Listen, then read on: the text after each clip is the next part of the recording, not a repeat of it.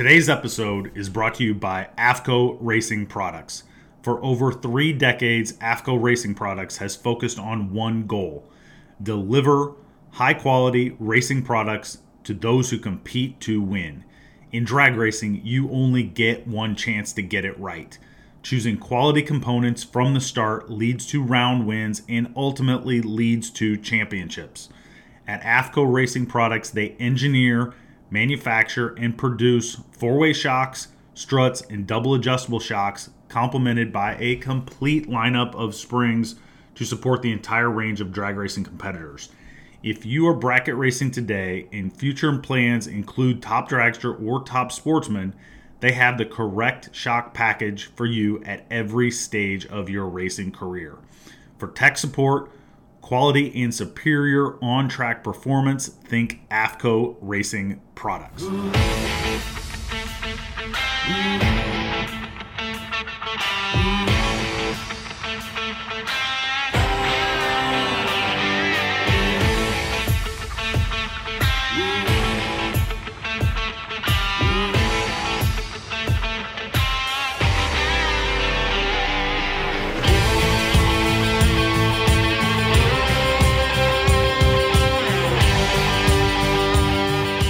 Welcome to the Fast Brackets podcast, where we highlight the cars and stars of top sportsman and top dragster drag racing. I am your host, Rex Simmermaker, coming to you from the heart of Indianapolis, the racing capital of the world. Welcome to the show. Guys, girls, today is episode number 93. It is the 3rd week of February. Just finishing up Valentine's Day and all that goes with that. We had some minor technical issues last week, so we had to delay this episode, but it is such a good one. I know you will be rewarded for your wait, so thank you for all of your patience that you gave last week. And I know you're excited. There is a lot of action going on around the world. My goodness, is it getting wild in other parts of the world. Hopefully everybody is taking precautions for what could be a little bit of craziness this year, I think. That said, what has given us a little bit of hope, a little sunshine in our world, is the race season has officially started this past weekend with a divisional event down in Georgia. Division 2 got us kicked off. And I know some of you thought it started with the NASCAR race the week before, but please believe me when I tell you it did not. Now, I like the effort from NASCAR. I do. I like the fact that they took us out west. I like the fact that they put us in something very unique. I mean, the Coliseum, very cool. They tried something very, very new. Brought out Ice Cube to kick that thing off. It was, whatever you want to say. They at least tried. They tried very hard, and I like the effort. In my opinion, it didn't quite live up to the hype, but the stadium looked cool and they got it going. So I will forgive you for thinking that the race season started then, but no. It started this past weekend. We got it going down the straightaway, lighting them up. And so given that, we need to kick it off. I had 2 great guests on today, so we're going to get into it in a hurry. We're going to cover what can only be described as a great topic. I get a lot of heat for this, a little bit of kickback, but it's a topic we have to cover, especially before we get too in the thick of it this season. So coming on to defend the indefensible is Dean Mcilvain from McIlvain Race Cars. He is one of, if not the best, chassis builder in all of the land. He builds all kinds of cars, including Roadsters. It's almost ridiculous. And then Mike Boehner, he's a multi-time Division 7 Super Gas champion. My man is going to come on and tell us all the reasons why Of course, those things are evil. So it was a great conversation, and I'm excited to share it with you. So get to doing whatever it is that you do while you listen to the show. Make your commute, clean the shop, work on that old heap, but metaphorically speaking, get your helmet on, get strapped in, because here we go.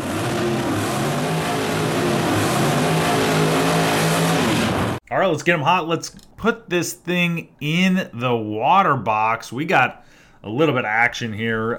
Some news out of the Midwest Drag Racing Series camp.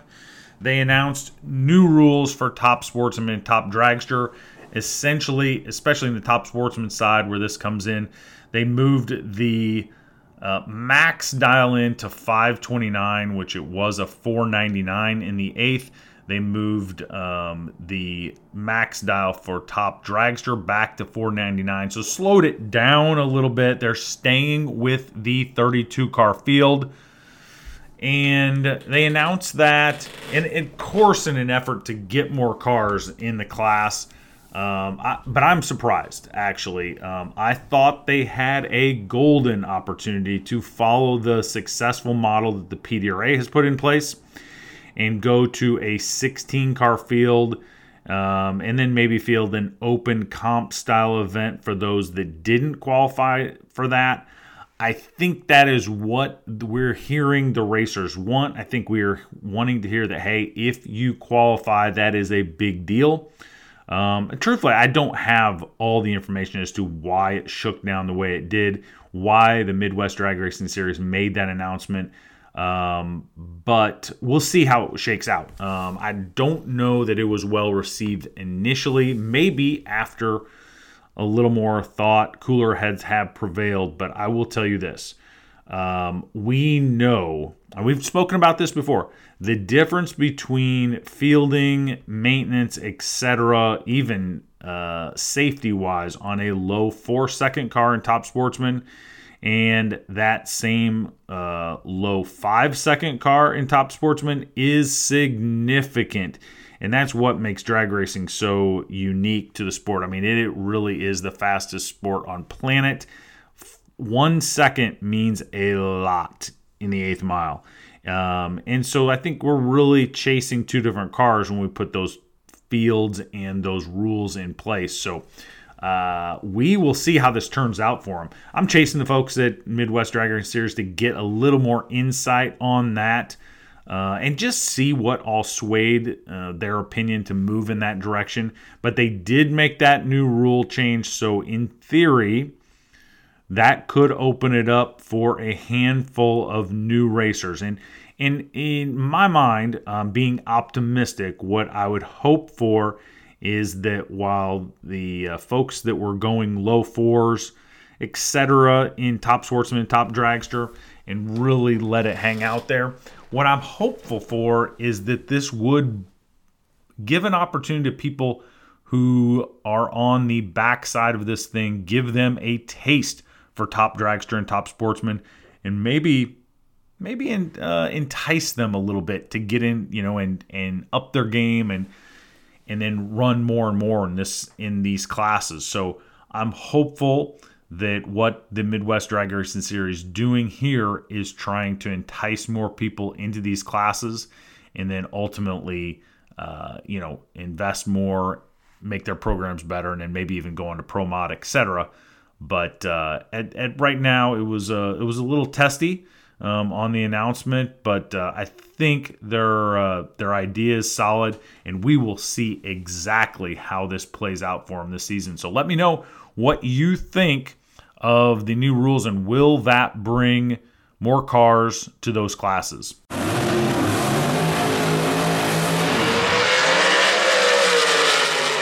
All right, let's put this thing in the beams, presented by AFCO Racing.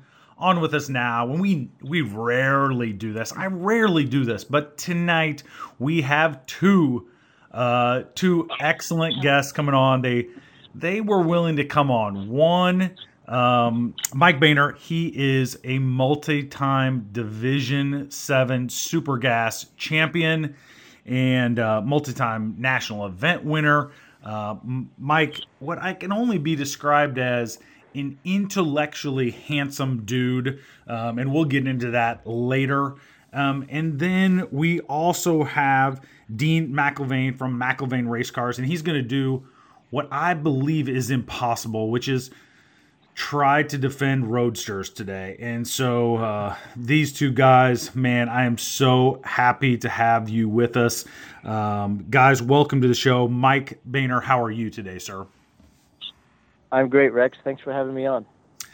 Man, I've wanted to have you on for a while now because we kind of share some mutual interest, which starting with the cars that we drive, 67 Camaros, and then even more so a similar mentality, which we will dig into. But maybe for our listeners, start us off and help us understand a little bit how you got into drag racing, Mike, and where your program's at today.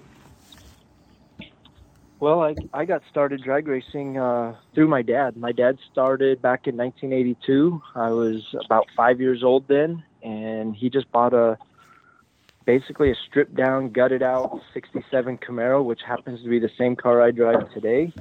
So he just bracket raced it for a few years, and then bought a Super Gas Vega, and then sold that and bought a Super Comp Dragster. And when he got the Super Comp car, I turned 16 and I got to start driving it some, a little bit here and there with him. And so kind of just jumped into this with 2 feet. Once my dad started, I was hooked. It doesn't take much, does it? I mean, honestly, we talk about this all the time, but man, once you see the car go down the track a couple times, and certainly if you strap yourself in, hooked is the right word, right? Absolutely. I mean, for me, it was. I mean, when my dad picked up that car, that Camaro back in '82, he put me in the seat to steer it as him and a couple guys pushed it up onto a trailer. And I think at that moment on, I was hooked. I feel like that's like I had a similar story, and I feel like that might as well be a needle, right? It might as well be a needle in terms of the addiction that is drag racing, because man, you're a little kid and you're grabbing that steering wheel, holy Moses, like that's as good as it gets. Yeah, absolutely. For me, it was sticking a needle in my arm. I eat, sleep, breathe, everything with this sport.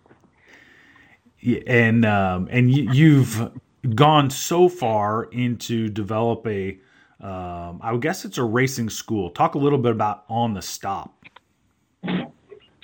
Yeah, On the Stop Workshop is a private Facebook group where we've got subscribers that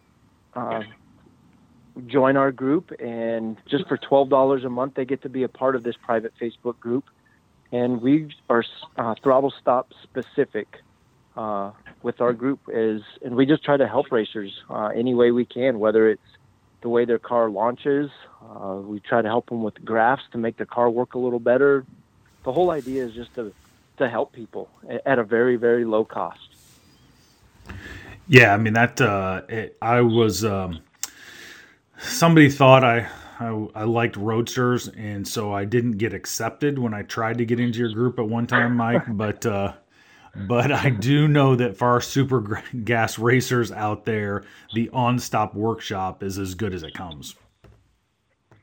Well, we're trying. I mean, we're new. We're kind of learning as we go, and we're just trying to figure things out as we go. But I feel like the feedback so far has been pretty good, and we launched it at the end of last race season. So that was kind of intentional. We didn't want to get overwhelmed, so we thought a lot of people are putting their cars away at that time, and we kind of wanted to grow slowly so we could control it and have an idea and not get overwhelmed with the amount of members. And I feel like it's been a good learning curve for us. And when I say us, our group is not just me.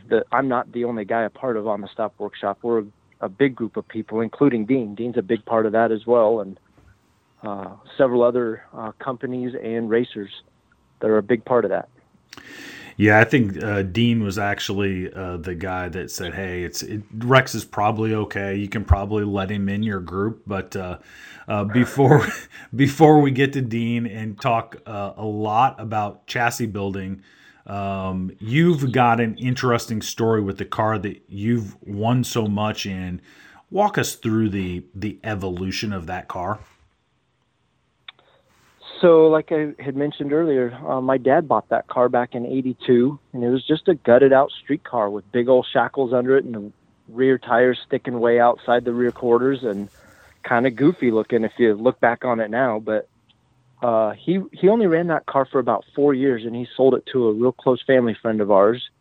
And that's when the car really started making some changes. That friend of ours built himself a home-built mild steel chassis and raced it for quite a while and that way, and decided he wanted to build a new car with a chromoly chassis. So I had the chance to buy that car back in 2004.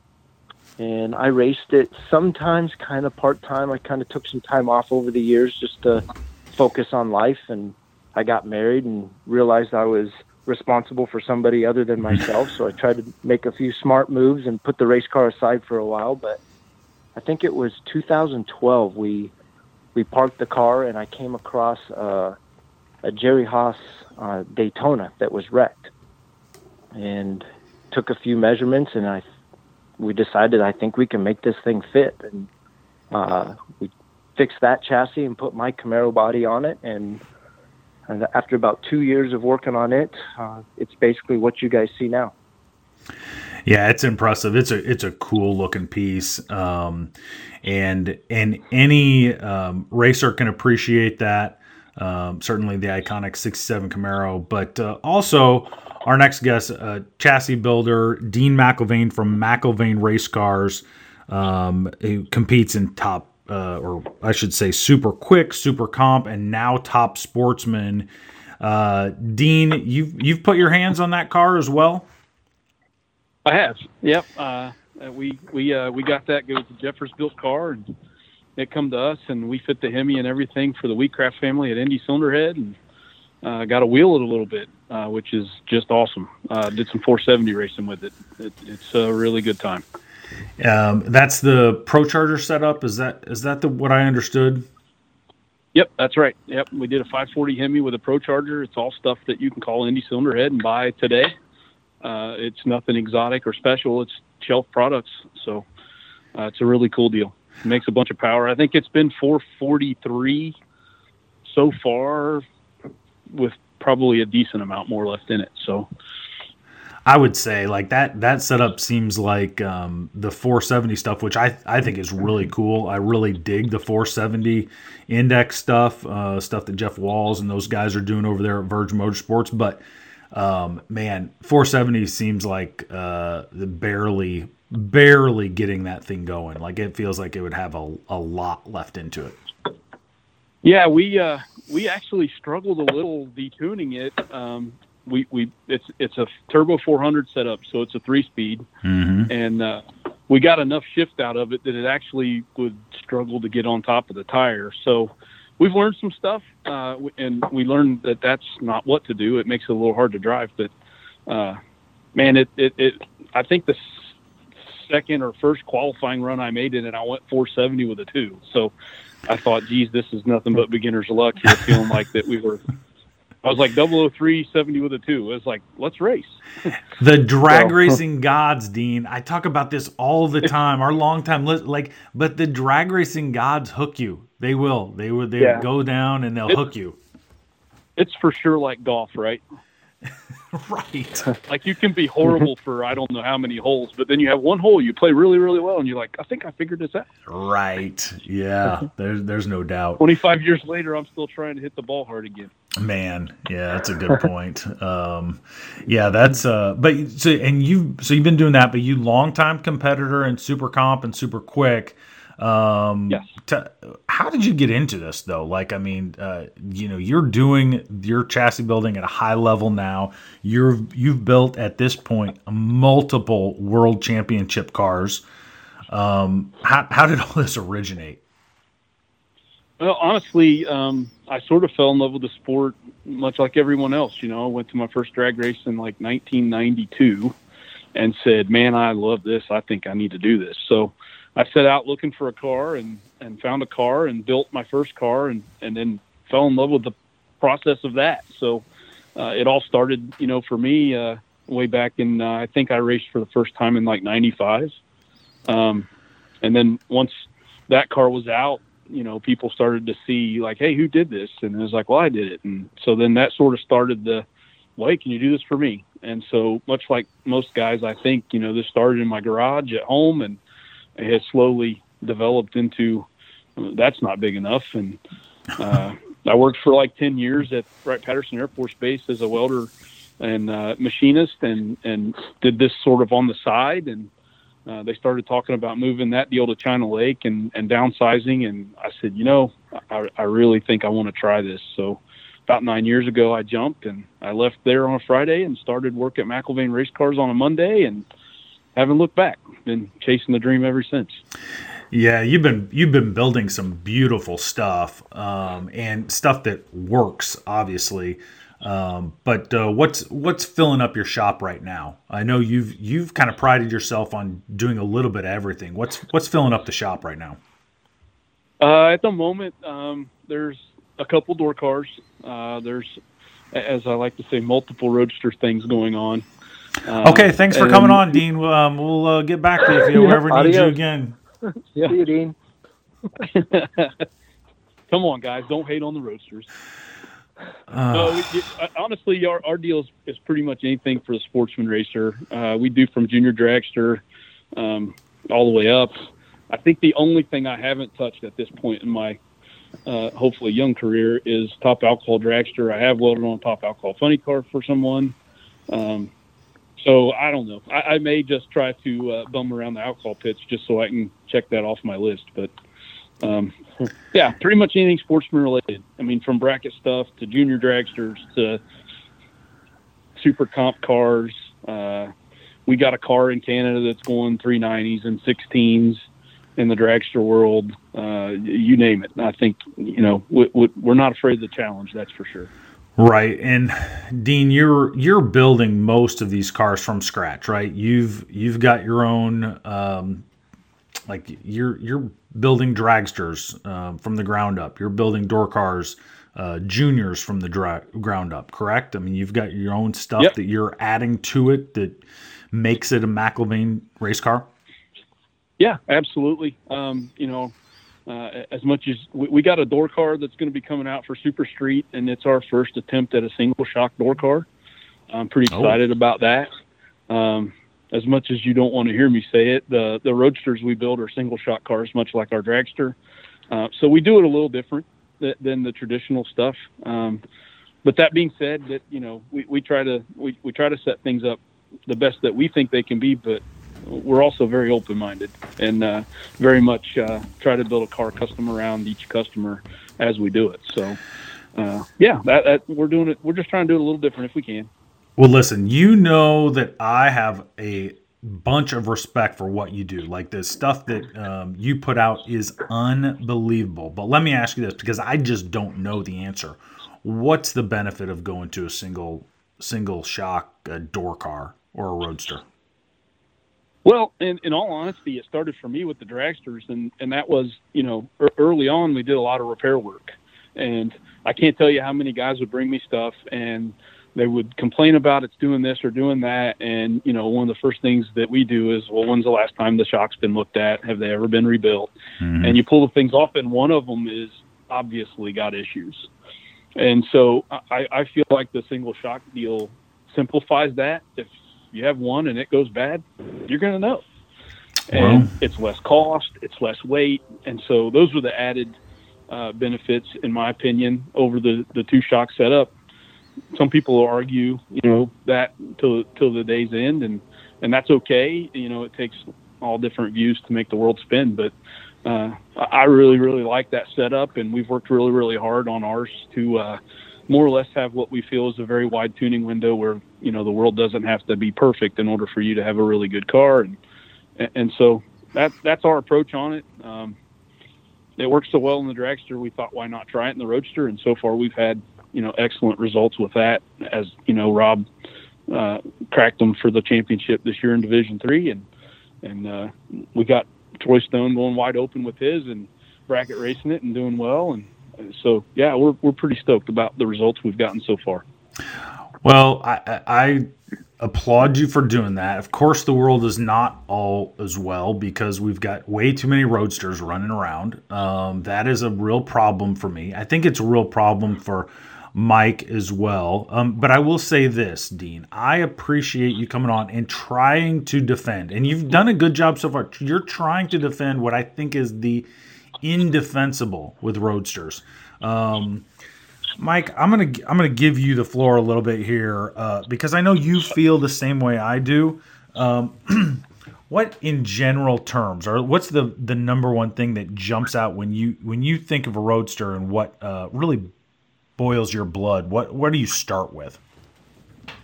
They're fake. They're not even a real car. Bam. I don't have to think about it much more. Like, okay, so I have fiberglass doors. I got a fiberglass front end on my car, but it's still a Camaro. Everybody knows it.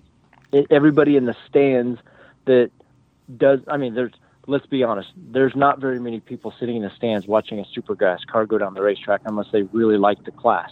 Mm-hmm. But if somebody, from the neighborhood just happens to see a Supergas Corvette, they're like, "Huh, what is that?" I don't know. I don't like that. I think it's kind of dumb. Well, listen, I'm gonna try. I'm gonna try so hard. And Dean, I apologize. I was gonna try to be the official here, but I, be kind of neutral, be Switzerland. That said, I can't even do it on this first one because that's always been my point. Is we have what I would consider a smaller window for error in the sport of drag racing when it comes to new eyeballs. We need to make it less confusing, not more confusing. And so when we have things like roadsters running around out there, I think it makes it a little more confusing for new eyeballs, and I don't like it. I don't know. You just have to have the right package. That's all. I mean, I'm kind of gonna say I don't disagree. When you get one that has, painted on headlights and the tail lights aren't really there and so on and so forth. But I think if you put all the real stuff in place, I think they're pretty awesome. I think they can be pretty cool. Well, Dean, let me ask you this. What version of roadsters have you been building mostly? And obviously that comes from what your customers want, but what's the newer Corvettes, older Corvettes? What do they want for the most part? We've done mainly the new not the new, now C8's out, but we've done mainly C7 Corvettes and we've done a few 67 Camaros as well. Gross. It's so gross. Yeah. Like, Mike, can you imagine? I mean, well, here's my thing. Like, here's what I've also said. In fairness, according to what Mike said, he just cracked like 75 to 80% of Top Sportsman and all of Pro Stock, all of Pro Modified. Yeah, but they look like... Technically, they're all fiberglass cars with very few real parts. Top Sportsman cars, I can still tell what a Top Sportsman Camaro is. And I think everybody out there can too. Yeah. Now, I will give you this. The Pro Stock cars, they just as well be funny cars with no blowers on them and no nitro. Right. Yeah. The one that kind of got me was what do you remember? I think it was Harold Martin. Is that the guy who used to run the Pro Mod car that was a Corvette? I don't even know what that thing was called. But I think it was a Corvette-ish, right? A Corvette, right? Yeah, but it was just a big cone, half cone or something. Ultimately, yeah. I mean, what it was, and that kind of always spun me a little bit too. Yeah, there's thinking outside the box, and there's not even being in the same neighborhood. Right. That was definitely way outside the box, in my opinion. Yes. Well, let me ask you this, because I don't think I know the answer, but I know when was the last real roadster manufactured and rolled off an assembly line? Like that's not it's not a 67 Camaro. I don't know. I mean, 1934. I think they're calling the new C8 the convertible. Aren't they calling it a Roadster? Are they really? What about the think the Prowler? Wasn't that a Prowler? The Plymouth Prowler, wasn't that a Roadster that like legit rolled off the assembly line? Yeah, It was. It was quite hilarious. They Yep. had to have fenders to be street legal. Right. And They somebody put was this little motorcycle fender on the front, right? running it in Yep. super gas, and it looked. I was like, okay, I can get still on. is. I can get on It's board. awesome. Yeah. Craig Maddox out of Sydney, Nebraska. Okay, all Yeah. right. Well, thank you Very because cool car. yeah, I'm like, all right, I'm gonna get down with those because that rolled off the assembly line like that. But I as a person I who can't give Craig a hall pass on that one, though. I can't do it. you can't. I know Craig very well. I can't. No, I know that was still it's basically a real car, but it's still a Roadster. I can't give him a pass. All right. Well, listen. It's so cookie cutter. All those Roadsters, they're cookie cutter. We already have a cookie cutter class, and they call it Super Comp. They're all dragsters. Oh, And Super Gas is becoming that. That's what I don't like about it. That's my hate for Roadsters. But Mike, It's you just have cool. you've It's done just cool. very well in, I mean, specifically Division 7, but you've done very well in that class without a Roadster. What do you think the percentage of Roadsters to door cars is at this point? Oh, geez, I don't know. I'd hate to even make a guess. It's 60-40? it's well over 50. Yeah, I was going to say it's well over 50%, but I don't know if it's quite 75. So, yeah, you might be fair, 60-40. Yeah, I'd say 60-40 is fair.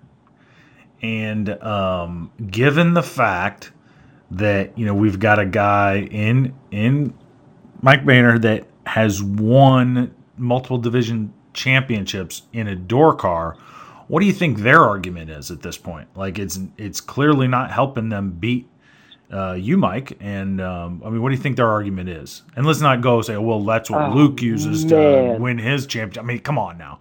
Like, Luke's winning everything. So Luke's going to build whatever tool is best for the job. And I'll play Switzerland for you in just a bit. We can come back to this if you want. And I'll play Switzerland for you. And you probably should, because I'm not doing a very mediator. good job of it right now. So go on, yes. But so I don't know where were we going with this, but Luke's going to build the best tool possible, no matter what. I don't think he cares. And let's be honest. I mean, there's no windshield, there's no visibility problems in a Roadster, so that's what he's going to build. And good for him. I mean, Yeah. if I had the budget to build that, I would probably build that too. But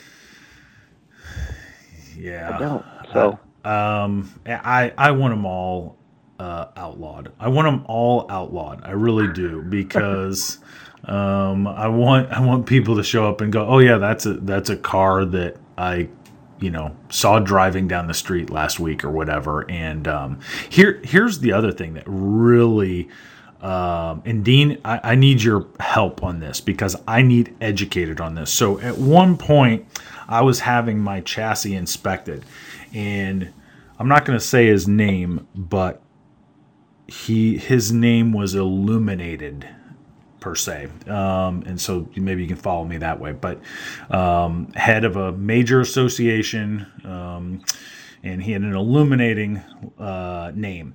So he told me one time, he said, the reason why I'm not going to cert this car to 750 is because it needed gussets on the, what would be the A-pillar bracket. Does that make sense? Like on the A-pillar up to the ceiling and the roof there. And he said that needed a gusset. And so we were trying to get it from 850 to 750, and he didn't like the way that was done.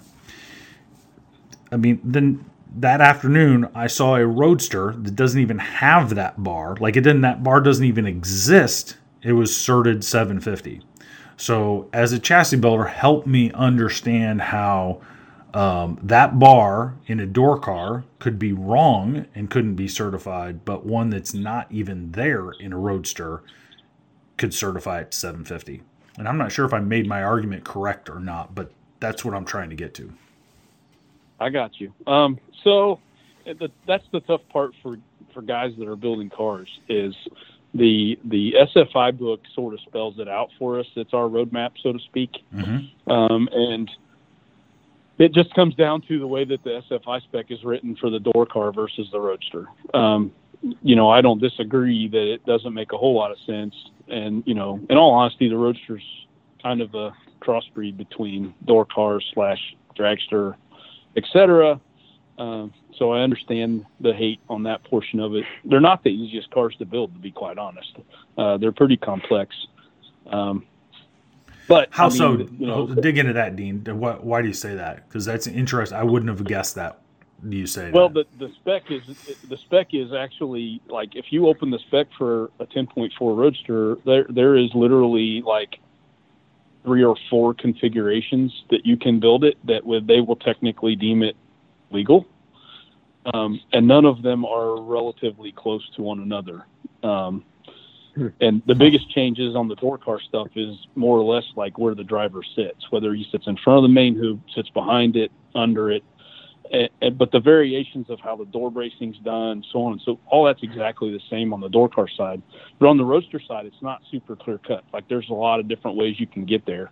And so, as the chassis builder, I feel like we get a little bit more put on us to try to build what we think is the safest setup.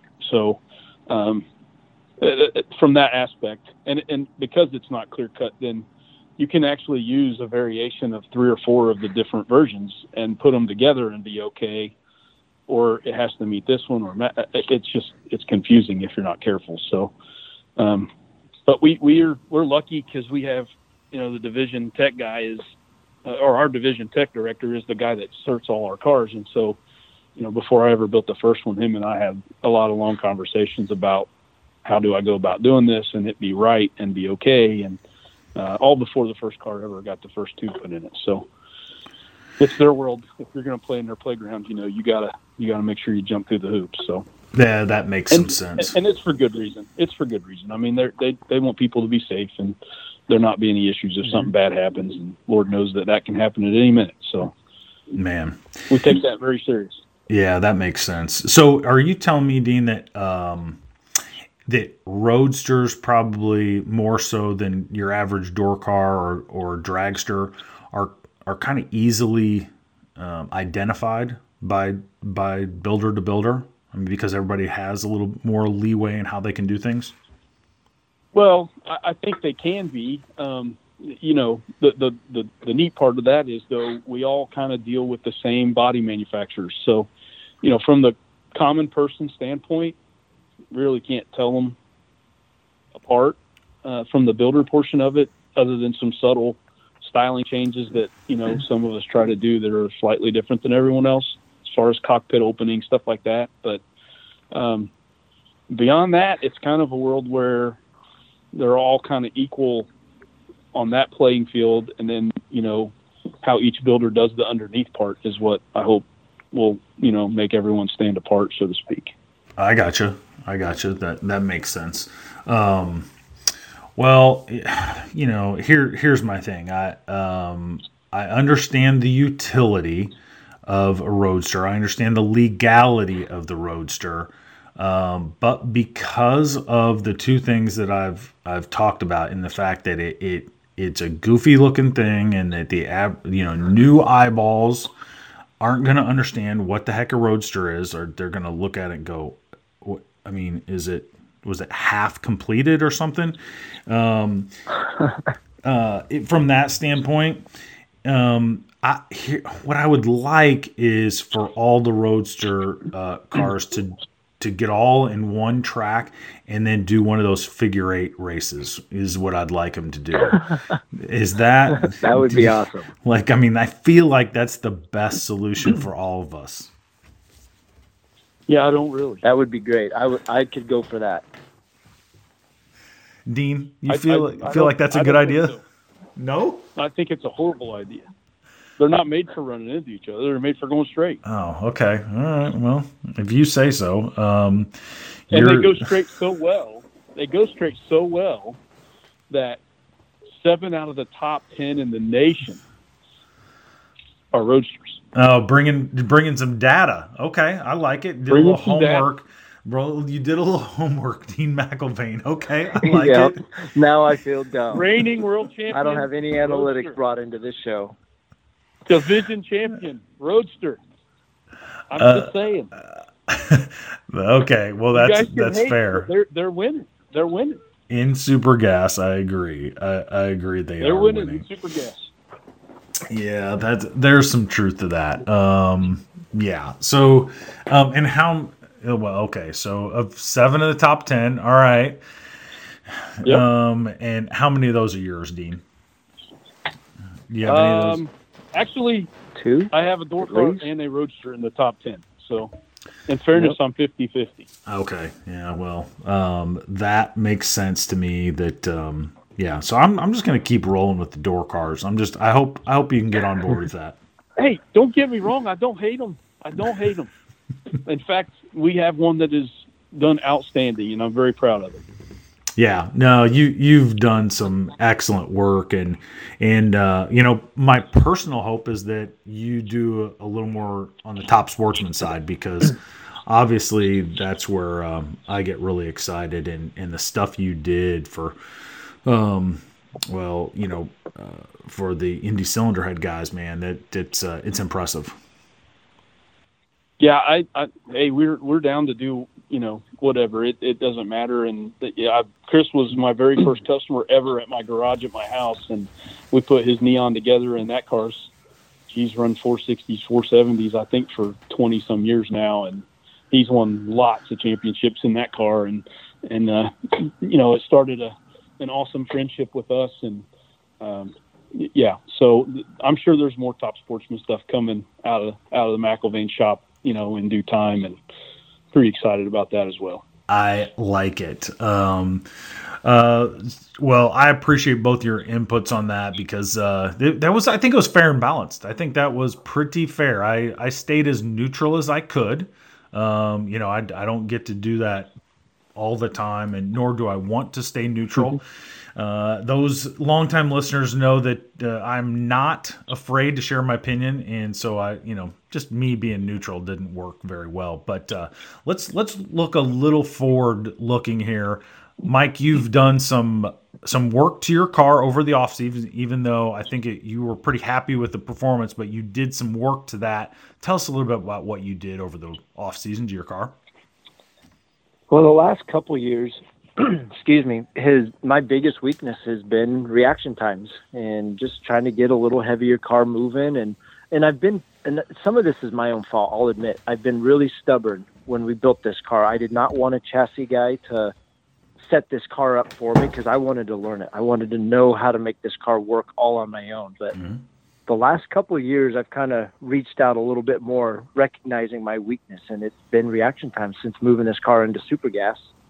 And Dean's been a big part of that, and that's actually what started my relationship with Dean, is just reaching out to him and trying to figure out how we can make this car better. And so this year we did a whole bunch of things. We rescaled it. We made some bar changes. I made a strut change, a front spring change, a rear gear converter. We did everything. I threw a ton at it. I feel like one or two things wasn't going to be good enough. I threw everything at it.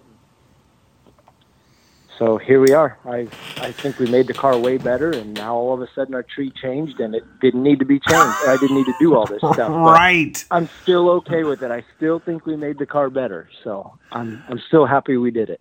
Yeah, for those of you that aren't following along, in the NHRA Super Class, well, in Super Gas, then they changed it and gave you the LED compensation. So a little heavier cars have a chance at reacting better, and because it was really a 370 tree, and now it's a true 4/10 tree now, which is interesting. Because how much does your car weigh, Mike? I think at the end of last year it was 2573. Isn't that what the scale said, Dean? I believe 2573. Yeah, so I guess you could go on a diet, right? That would help the cause, but otherwise, you can change stuff around, and it sounds like you could have you made that thing react a little bit better, which is probably 300 plus pounds heavier than most of the Roadsters that you're racing against. Does that sound about right? I know they can go down to 2100, but are they getting down to 2100 now, Dean? I'm sure there's some out there that are, but I mean, we live in the world where everybody wants onboard air compressors and working headlights and taillights, and so I challenge if that's potentially a real thing to get to anymore. But I think average is probably somewhere between 2250 and 2350. Yeah, that makes sense. So, Mike, you've done a lot of work to your car, and you are ready to put it to the test this weekend, correct? That's correct. I literally, just a couple minutes before we picked up this call, I pulled into Stack in Pomona for the Winter Nationals. I like it. So this weekend kicks you off, and you've had a little bit of testing. You like where the car's at, right? Yeah, I had some good results. The car was kind of a handful and a little bit of a mess when I first made a few passes, but I actually ended up testing at a Arizona Supergas Association race and kind of got the car sorted out good enough to somehow find a way into the winner's circle at the end of the day. So not a bad way to start. I like it. Yeah. So go get them this weekend to keep that thing rolling, and hopefully all those changes you made over the winter, they are working out and make that car, really better in a way that you wanted it to go. Dean, what is on tap for you? I know you've got a busy summer, you've got a full shop of cars, but you also want to race a little bit yourself. What's on tap for you? Yeah, we're going to do pretty much the same as what we have been doing, and that's divisionally, nationally, some super comp stuff. I'll chase some JEG stuff. I am definitely going to try and get to some of the Verge races and run some heads up 450. And if the opportunity's there to drive the CUDA again, for sure, helmet will be in hand. I very much enjoyed that. And, but yeah, that's the plan. And then hopefully I'll have, I'll say some kind of car in super gas maybe for next season. I don't know. We'll see how the summer goes as far as business goes, as far as busy, but that's my dreams, is I want to get something together and get in super gas as well. So time will tell. We'll see. Dean, tell me what car are you going to build? If you could do it, what are you going to do? Like, just drop it on my head right tool. now. I'm going to build the proper tool for the class. Oh my goodness. That's all. Sheesh. All right. Hey, you never know. You never know. Okay. Well, you know what? You break my heart, sir. You break my heart. But I get it. I still love you. But you're breaking my heart with that comment. When you build this stuff, you want to make it, there are ways to make it cool. I get it. It's not for everybody. I can appreciate that. It's all good. Guys, girls, we had two great guests. Mike Boehner going and continuing to kill it out in Division 7 land in this super gas world. A little bit out of the groove for us, but great stuff nonetheless today.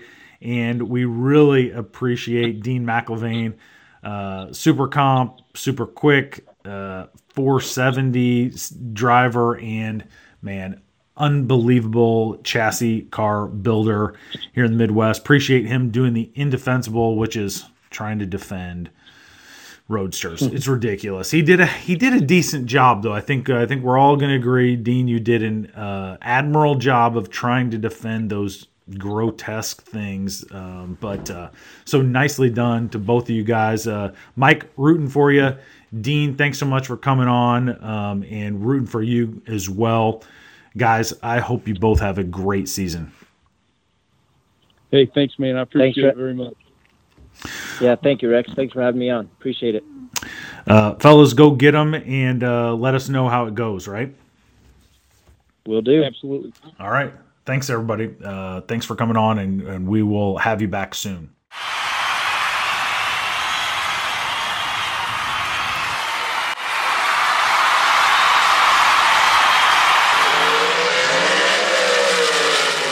Today's Half Track Report is brought to you by DragRaceLawyer.com. Like it always is, like it always has been, for your high horsepower legal needs, get to DragRaceLawyer.com. Hey, there was actually some racing action this past weekend. It was at the NHRA Division II event in Cecil, Georgia. There were, on the top dragster side, there were 23 cars that showed up. Your number one qualifier was Steve Furr from Harrisburg, North Carolina. He goes 612 with a 3 at 218 miles an hour for the top spot. The 23rd car was Brett Farnham. He is 743. But ultimately, in the final round, it is Jeremy Hancock with the win over Steve Furr. Steve Furr goes to the final round, but runs into a buzzsaw. Jeremy Hancock, 12 on the tree, dead 8, 20 total. Steve was 13 on the tree, so had himself a shot, but his 615.2 on a 614 dial just got him not quite enough for Jeremy Hancock. Man, what a pass. 692.8 on a 692 for Jeremy Hancock. He gets the win light and wins his third Lucas Oil Drag Racing Series Wally. So congrats to Jeremy Hancock on the win in Top Dragster. Now on to the door car side. For Top Sportsman, there were 15 cars that showed up. Your number one qualifier was Jackie Bennett. Jackie goes 636.7 at 220 miles an hour for the top spot.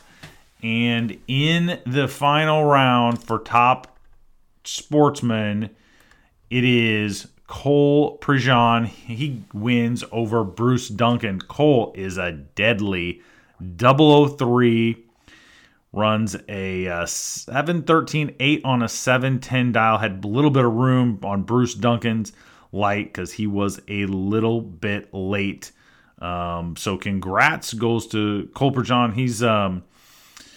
He has, an unbelievable light. Just nails in the final. And he wins his second Lucas Oil Drag Racing Series Wally. So congrats to Cole.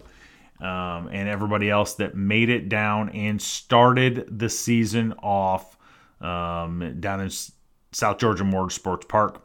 Next week, we will have NHRA action from Pomona.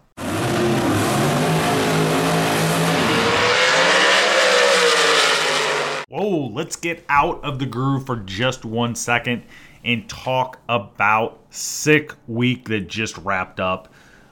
This is becoming pretty wild, actually. These drag and drive events are getting more and more popular.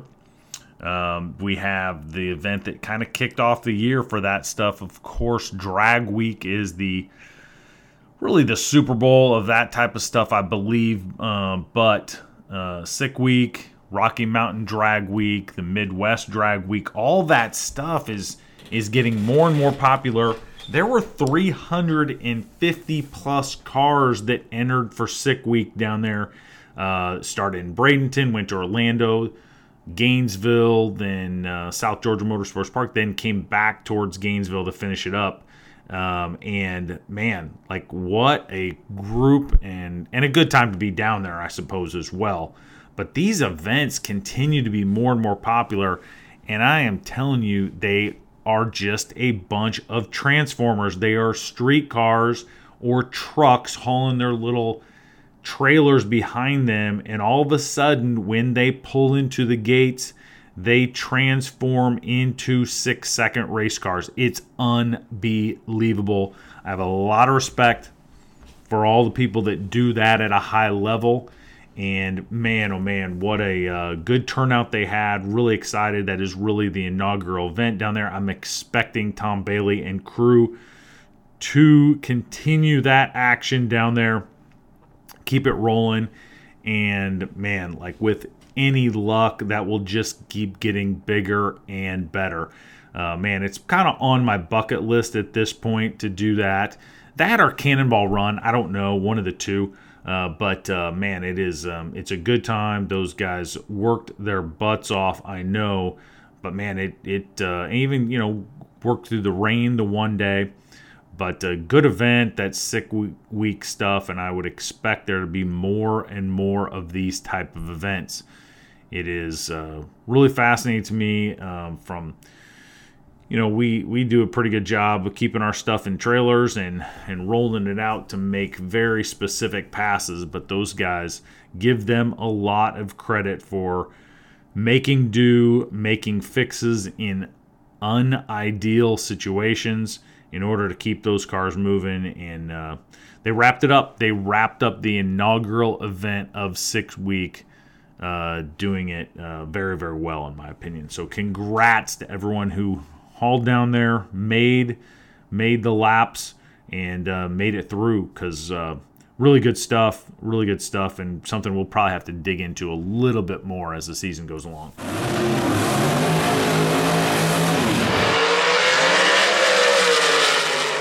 As we hit the mile per hour cone, I just need to say this. I spent a weekend not too long ago at the Drag Strip Operators Meeting and Expo. So that is the Dome. Drag Strip Operators Meeting and Expo. It was a group of drag strip operators, some vendors. I spoke on behalf of Winlight Bets and talked to those guys about all the revenue that drag strip operators can bring to the table with that venture, and adding that to their list. But also, I just want to say that those jobs of running those tracks are no joke. So be kind is all I have to say. There's a lot of action that goes into it. I knew it was a lot of work to run a drag strip. I did not know there was that much involved with it. And to be honest, there's just a lot of ways for things to go wrong. So if you're at the drag strip and something is not quite going right, I would say this. Be kind, take a deep breath, and try to work with your track operator as much as possible, because they have a lot of action going on. So congrats to those that went there to the Drag Strip Operators Meeting and Expo. Congrats to those who are planning to attend next year, because it will be even bigger and better, and I think it is good for the sport.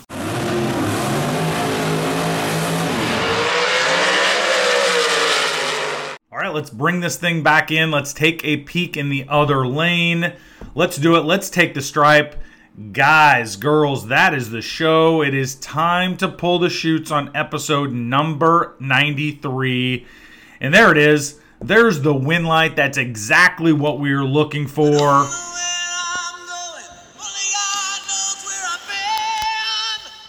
Nicely done, producer. Of course we're going out in a blaze of glory. I love it. Let's do this, man. Rock and roll at its finest. Oh, wow. Nicely done. We had some great guests on this week. First of all, Michael Boehner. He is your Division 7 Super Gas champ out there. And smartly, he's an anti-roadsterist, which I have a big affinity for. And then Dean Mcilvain from Mcilvain Motorsports. He is a world-class chassis builder and an all-around good dude for trying to defend those monsters. So that was just a great conversation. The whole show was great. We had a lot of action and, man, ready to kick this season off. If you have comments, questions, or curse words, you know there are 3 ways to get at me. One is on the Facebook page using Messenger. We had a very nice comment this week from a new listener in Australia. Really excited to get the word spread in that great country. The other way is, you can probably catch me in the gym. I'm trying to get my workouts in so I can look buff for this summer out on the track. And you can use the email fastbrackets@outlook.com. Guys, girls, I hope you enjoyed it. Keep the rubber side down and travel safe.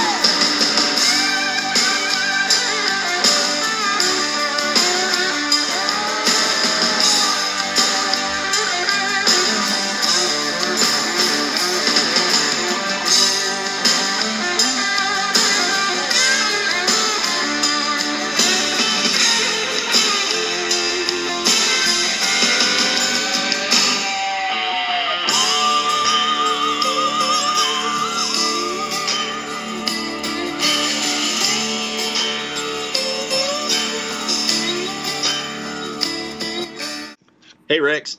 I was just thinking we need to make sure that we put Sick Week on the calendar for next year. We got to make it down there and see some of that racing. I think you're right. That's really an interesting thing that has really gained a lot of popularity here lately, and the reason is because it's cool as can be, man. Like a rough week for those competitors, brother. They're not in it for the lighthearted, that's for sure. But it looks like a great time, and man, how about being in Florida in early February instead of the snow of Indiana, right? I'd like to go see that next year. Let's get your get it going. What are we gonna take down there, Chris? We got something in the mix for us to run down there. Do we need to get something in the chassis shop here starting right now so we're ready for it? Man, oh man. Each night I go to bed, I pray the Lord my soul to keep. No, I ain't looking for forgiveness, but before I'm 6 foot deep. Lord, I gotta ask a favor, and I hope you'll understand. 'Cause I've lived life to the fullest. Let this boy die like a man, staring down a bullet. Let me make my final stand. Shout down in blazing glory. Take me down the road to you. I'm going out in blazing glory. Lord, I never drew first, but I drew first blood and no sign. Call me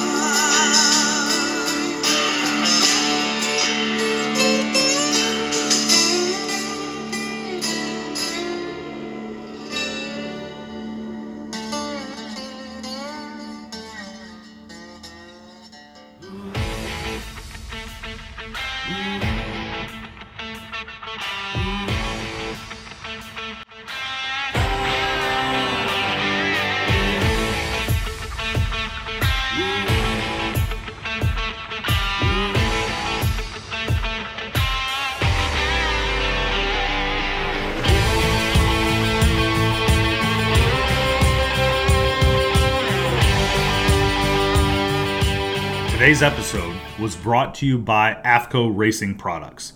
For over 3 decades, AFCO Racing Products has focused on one goal: deliver high-quality racing products to those who compete to win. In drag racing, you only get one chance to get it right. Choosing quality components from the start leads to round wins and ultimately leads to championships. At AFCO Racing Products, they engineer, manufacture, and produce 4-way shocks, struts, and double adjustable shocks, complemented by a complete lineup of springs to support the entire range of drag racing competitors. If you are bracket racing today and future plans include top dragster or top sportsman, they have the correct shock package for you at every stage of your racing career. For tech support, quality, and superior on-track performance, think AFCO Racing Products.